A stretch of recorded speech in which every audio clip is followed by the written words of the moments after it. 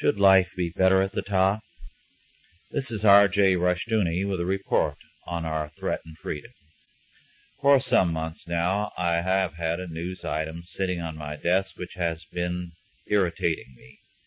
One Washington, D.C. commission head in the latter part of 1982 decided to have his office and his agency's chief counsel's office remodeled and redecorated at a cost of $85,000. Now, $85,000 is more than most of us paid for our whole house. As taxpayers, we have to pay for better housing and better offices for our bureaucrats. The agency head remarked, "The place looks shabby the way it is." Does your office or your house look shabby the way it is? Are you paying the boys in Washington to live better or to govern better? I would agree quite emphatically that people in superior positions should live better. The idea that an important executive should get no more than his lowliest employee is nonsense. It is a sound biblical principle that a laborer is worthy of his hire. The more responsible and important his work, the better should the rewards thereof be. There are, however, limits to all of this.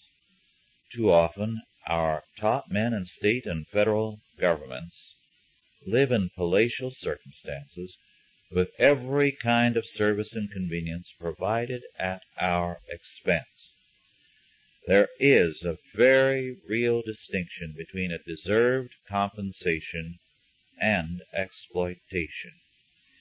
Increasingly, it would appear that at some levels the compensation of civil officers has made the transition from a just and due reward for services rendered to exploitation. Then we, the taxpayers, become the exploited. Life should be better at the top, but it should not be exploitive. Moreover, let us remind ourselves we are paying all civil officials to govern better, not to live better. Some people are entitled to special privileges because they render important and special services. But when those privileges become exploitive, a distance is created between the men at the top and the people. That distance is growing, especially now with both inflation and increasing unemployment. It is a very unhappy and foolish thing for federal officials to feel that large sums of money must be spent to provide them with royal accommodations.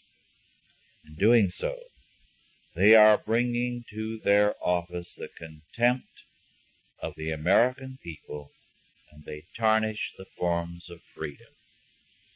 This has been R.J. Rushdoony with a report on our threatened freedom.